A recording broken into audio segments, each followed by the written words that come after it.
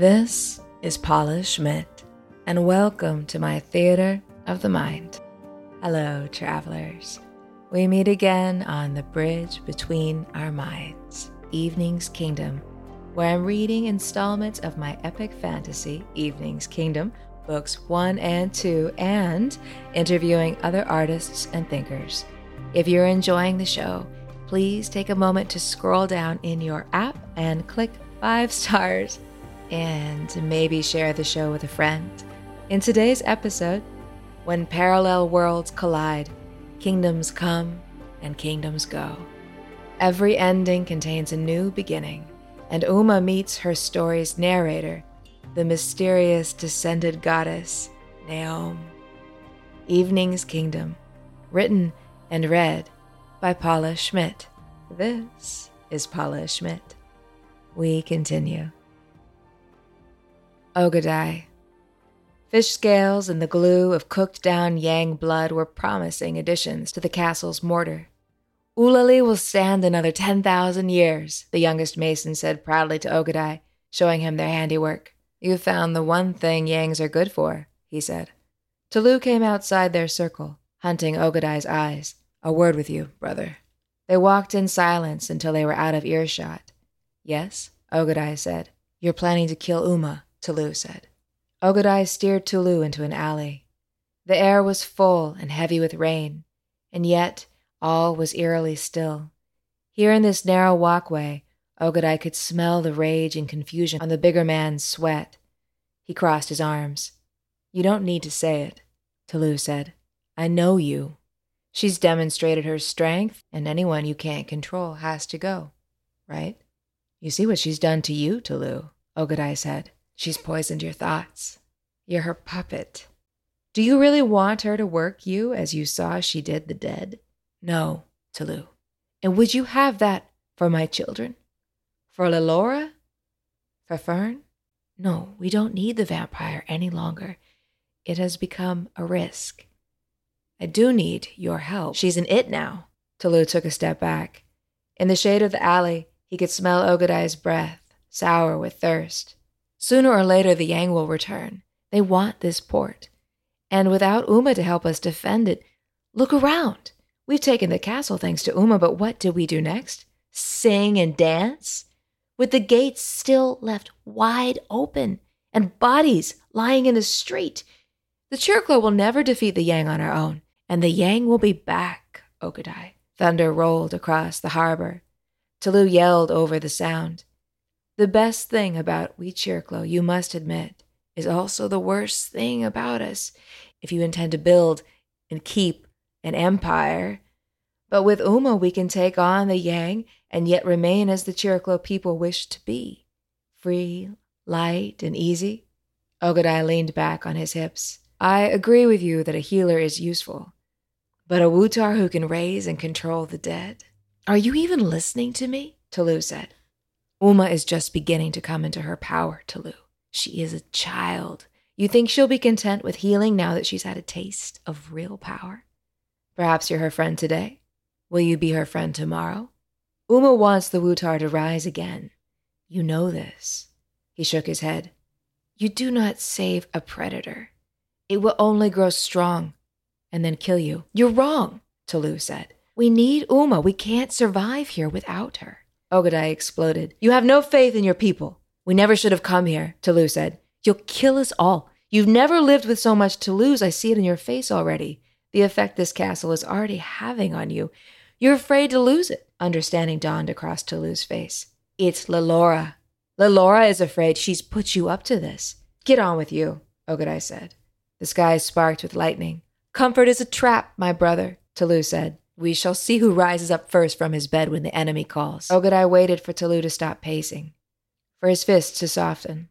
Uma wants to die, he said softly. She's begged for death since the moment we found her. She's been our instrument, no more. Now she is a threat. Tulu, I cannot tolerate a threat to the ones I love. Tulu closed his eyes. When he spoke, his voice was raw. How do you intend to do it? Yes, said Uma behind them. How? She stood at the alley's entrance, backlit by storm clouds, and the air simmered red. Then the world cracked open. Suddenly everything fell in upon itself, doubled, tripled, swam. The alley stood in infinite variations all around them, and Uma herself was knocked against the wall. She saw her own body reel in 1,000 different iterations, saw herself paler, longer, standing, falling. She even saw some versions of reality in which she was not there at all. Then came another shudder of such force that all the world splintered at once, and Uma lay on her back, reeling. The portals had closed just as suddenly as they had opened, and all the worlds around them became as one again, but it was shaking violently, and the sky was still broken. She saw a hive of foreign silhouettes flood down from the heart of the sky. Creatures fell into the ocean, into the dunes, into the castle. Creatures of every size and shape imaginable, while all around them the air roared and the waters screamed. Uma stumbled upright and immediately fell down again. Her palms and knees were streaming blood. She fought upright as the earth shook, screaming at Tulu and Ogadai, "It's coming! The water is coming!" But the men couldn't hear her, or they didn't understand. Uma was already running the other direction, racing for higher ground. She knew that sound, knew what it meant. It was the sound of a typhoon, screaming up atop the sands. Anyone who remained on the ground had but moments to live, and the sky went black with freezing rain and howling winds, just as Uma made it up into the Tower of the Reaping Suns. She clambered on all fours up the ancient, wildly shaking stairs, while centuries came crumbling down around her. Asunder. The typhoon smashed the port of Ulali, slamming massive seafaring ships into fishing cottages, stables, the castle walls. Floodwaters rushed into the courtyard, spinning up the dead and living alike, Chiriclo's wagons and animals. And Fern was still in Owain's river wagon out on the dunes. She'd sat up at the sound from the sea, and now in Owain's wagon she was lifted into the air. She sailed, her eyes closed as if still dreaming, and once more Fern saw the pale fronds of her mother's lost weaving, full of peace, the heart of the sky. And then all was blackness. "Ogadai!" Lelora reached frantically for her husband. Their hands almost touched, and then she was swept away in the floodwaters. Her palms were open, empty, vanishing stars. Ogadai swam blindly in the direction she disappeared, but had it taken her up or down? He was spinning, then knocked sideways, and terror scowled all through him as Ogadai realized he was flailing straight downwards. He slammed headlong into a wall. Tulu was torn off in the other direction, his locks heavy with water, tangling him against debris, weighing him down. When Ogadai came to again, he was bobbing atop the drunken waves. It was stunningly hot. Somewhere, antelopes were treading water, bleeding on and on. He heard them thrashing, and for a moment he wondered if they needed to be milked. The sky loomed black like a closing door, and something was beside him, all teeth and unnatural lights. An enormous eyes stared at him. Yellow. Beautiful as the sun is beautiful. It blinked. Ogadai opened his mouth to scream. He never heard the sound. The drowning and the dead danced like marionettes in the churning water as Ulali tumbled in upon itself, down into the devouring sand. Uma clung to the rooftop of her ancestral home, in the same place where once, so long ago, her Aunt Inga had prayed for her safe return. She felt the stones tremble and faced the waters. Then, I opened my arms to catch her. I am Naom. The sun bled across the sky, leaving the air breathless and hot above the floodwaters. I preferred to study the gritty film it made on my arms, rather than the dead things floating around us. Uma awoke gasping. I'd laid her atop a broken caravanner's door. One red wheel was still grimly attached to its corner, turning whenever a bit of debris clicked up against the board, and now she lurched upright, water streaming down off her shaved scalp like a veil, and vomited over the side. In the crushing heat, the sound made me uncomfortably aware of my own new flesh. This strange carbon-based sheath so recently bequeathed to me in desperation by my great lady, that I might persist in this strange new world. For my own world was dead and gone, and with it, the existence I'd enjoyed as a goddess in it. I'd been aware of this world, of course, and the beings in it. I'd even admired them, for what isn't picturesque from a distance? But now that I was trapped here, I was hotly aware of their helpless crudeness. Carbon-based forms rotted constantly. They were as abrupt and violent as they were beautiful. Their all-consuming lust to beget themselves, to survive at all costs, and that wonderful lushness itself, the very flowering and brevity I so admired. It was death and decay. My new flesh was a prison, although I could think new thoughts within it, for all containers necessarily shape their contents. I was obsessively aware of my own stinking, mortal rot. Equally, I was also alive. I had only ever been light, and now, all at once, I could feel, and sensation was strange and delicious. Reeling with these many newnesses, I floated alongside Uma as she sank back down on the broken door, my nerves and flesh all singing out with sensations, warm, wet, floating. My hair was sopping wet. When I let myself drift, it floated pleasingly behind me, like a long white cloak. My great lady had incarnated me here with skin that was pale gold, like the blinding heat of this alien day itself. I floated, and was not yet real to Uma. Truth be told, she wasn't real to me either. I couldn't help perceiving her through this simultaneity, experiencing time linearly, as mortals necessarily must, was strange for me, having always been light and timelessness. I was infinite, mortals were finite, and fierce Uma among them. Yet, here and now, here we were, the both of us fragile and most definitely finite. I kept forgetting this, indeed could not conceive of it. How could I possibly be bound to a finite form? For the first time, I wondered about the terms of my lady's gift.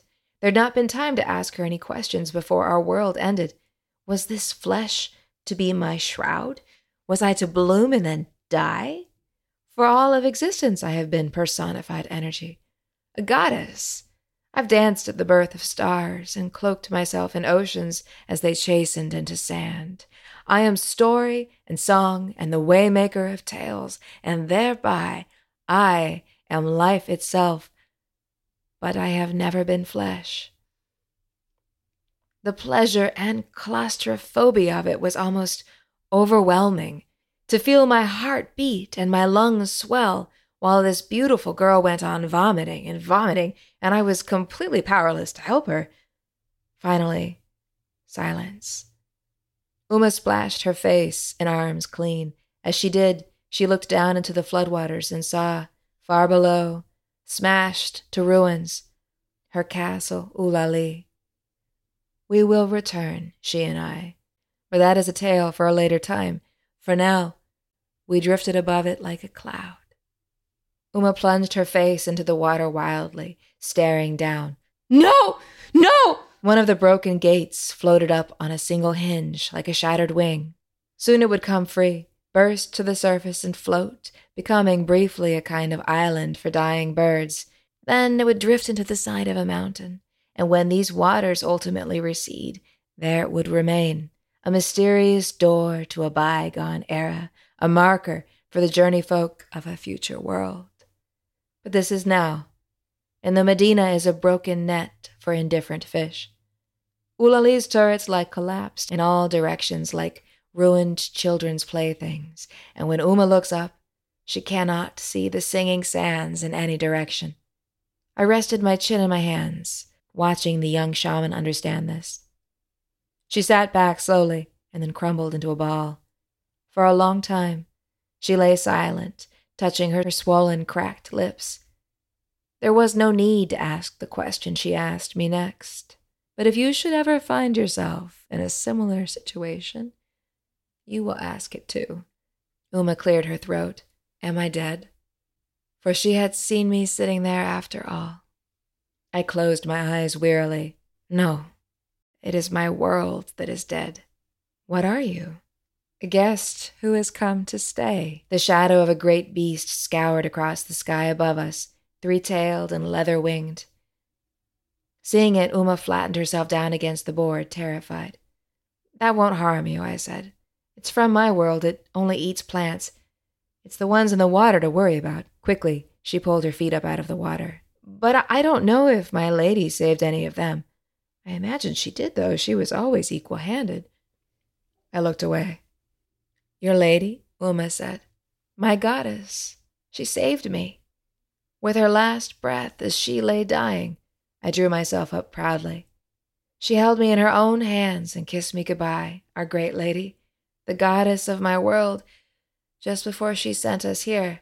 Uma rubbed her eyes, blinking. She sent you, but not herself? There wasn't time. I doubt she even thought to save herself.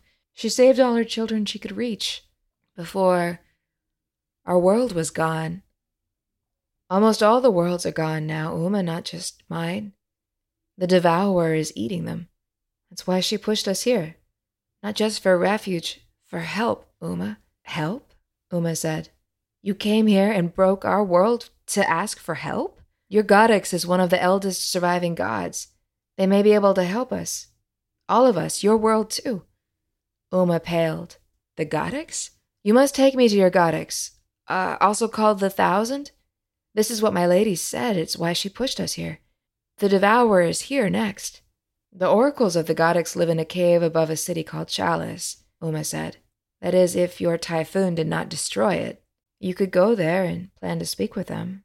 They're the only channel to speak to Goddess. This is good, Uma. I am called Naom. You will come with me. I'd put you in danger, she said. It's dangerous for you to even be seen with me here. The Goddess is a Yang god, and the Yang hate the Wutar people. Wutar? I said. That's what I am. See? Uma held out her arm. I touched her skin. Wutar. But I have this too. I held my own arm out against hers, and a smile flickered across her face. It's the color of my skin. I mean, there's other things about me that they hate too, but indigo skin, no greater sin. You'll hear that a lot around the Yang when you find them. You don't want me with you when you do. I spoke carefully, for I was beginning to lose patience with this angry, beautiful girl. Your people came and prayed to my lady for rain. She brought your world rain. So now you must help me. You owe us a favor. I understand, and I'm grateful for the rain you brought us, but I can't help you. I can't help anyone, Uma said. Look around. This was my world. Now it's gone. Everything is gone because I broke the order of the world. I raised the dead to win a war, and now everyone I ever loved, all my friends, dead.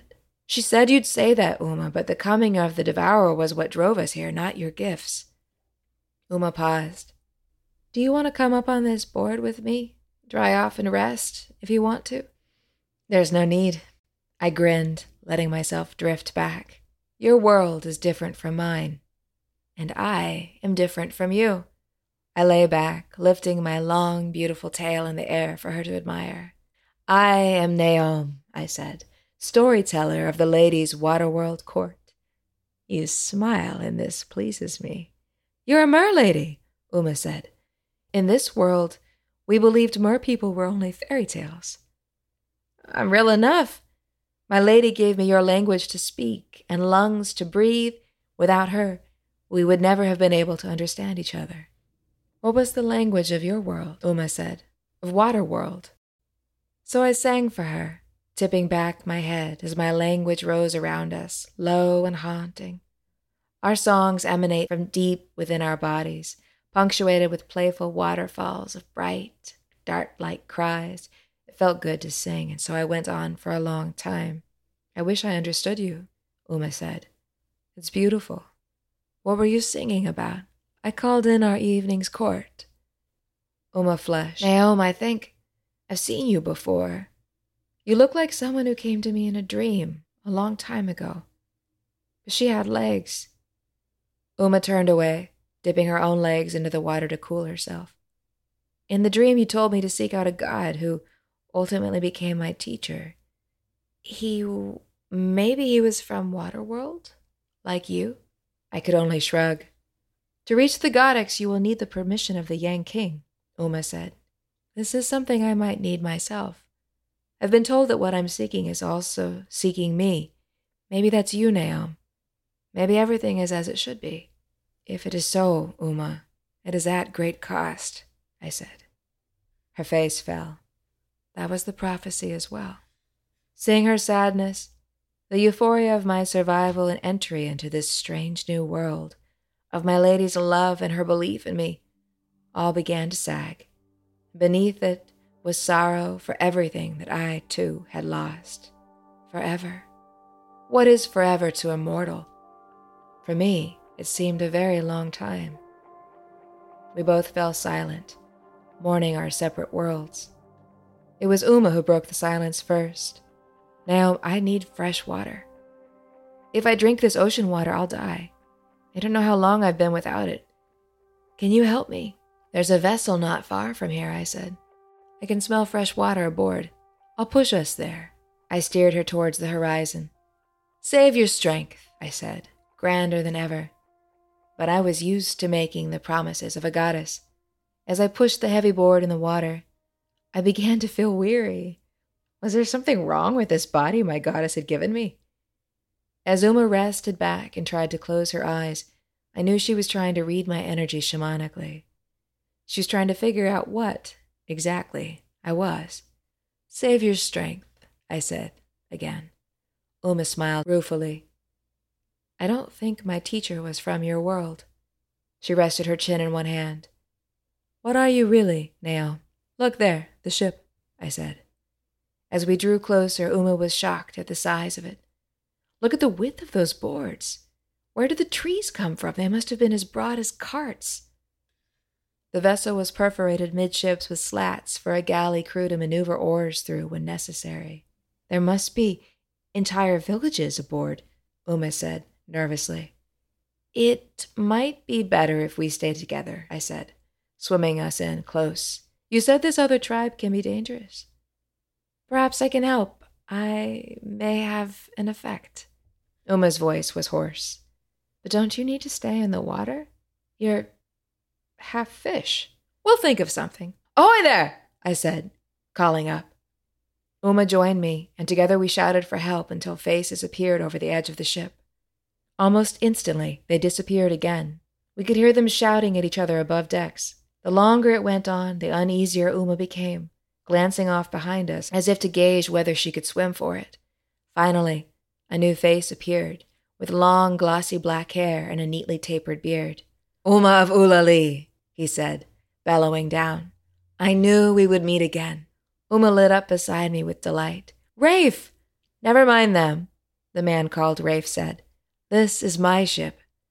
Who is your friend? My friend is a wonder, Uma said. We're stranded, Rafe. That's what my ship is for, Rafe said proudly. To discover and save the remaining wonders of the world. Any friend of yours is one of mine, Uma. I've never forgotten the healing you shared with me all those seasons ago. In a way, you helped me know to build this ark. But what, pray tell, is particularly wondrous about you, fair lady, friend to Uma? I looked at Uma askance. Is this Rafe flirting with me? I said. Uma shrugged. I made myself seem as big as I could. I can tell you tales to make you forget all your cares, I said. I am Naom of the great lady's court. Uma grinned. Show him your tail. Oh, that. I splashed my tail. Rafe was astonished. It's a merlady. The dark golden faces behind him rushed back to the edge. I obliged them all with another splash, and they were overjoyed. More faces appeared. I gave them a queenly wave, and right away they lowered down 2 barrels, one for Uma and one for me. I dipped mine full of water before I slipped inside it, and they heaved us up the side of the ark. Here we go, Uma said, quietly. I reached out to her. We were too far apart to touch, but she stretched her fingers towards mine just the same. Once on deck, I let them admire me, turning this way and that, so that my lovely scales caught the light. The people were all deeply tanned, with long dark eyes.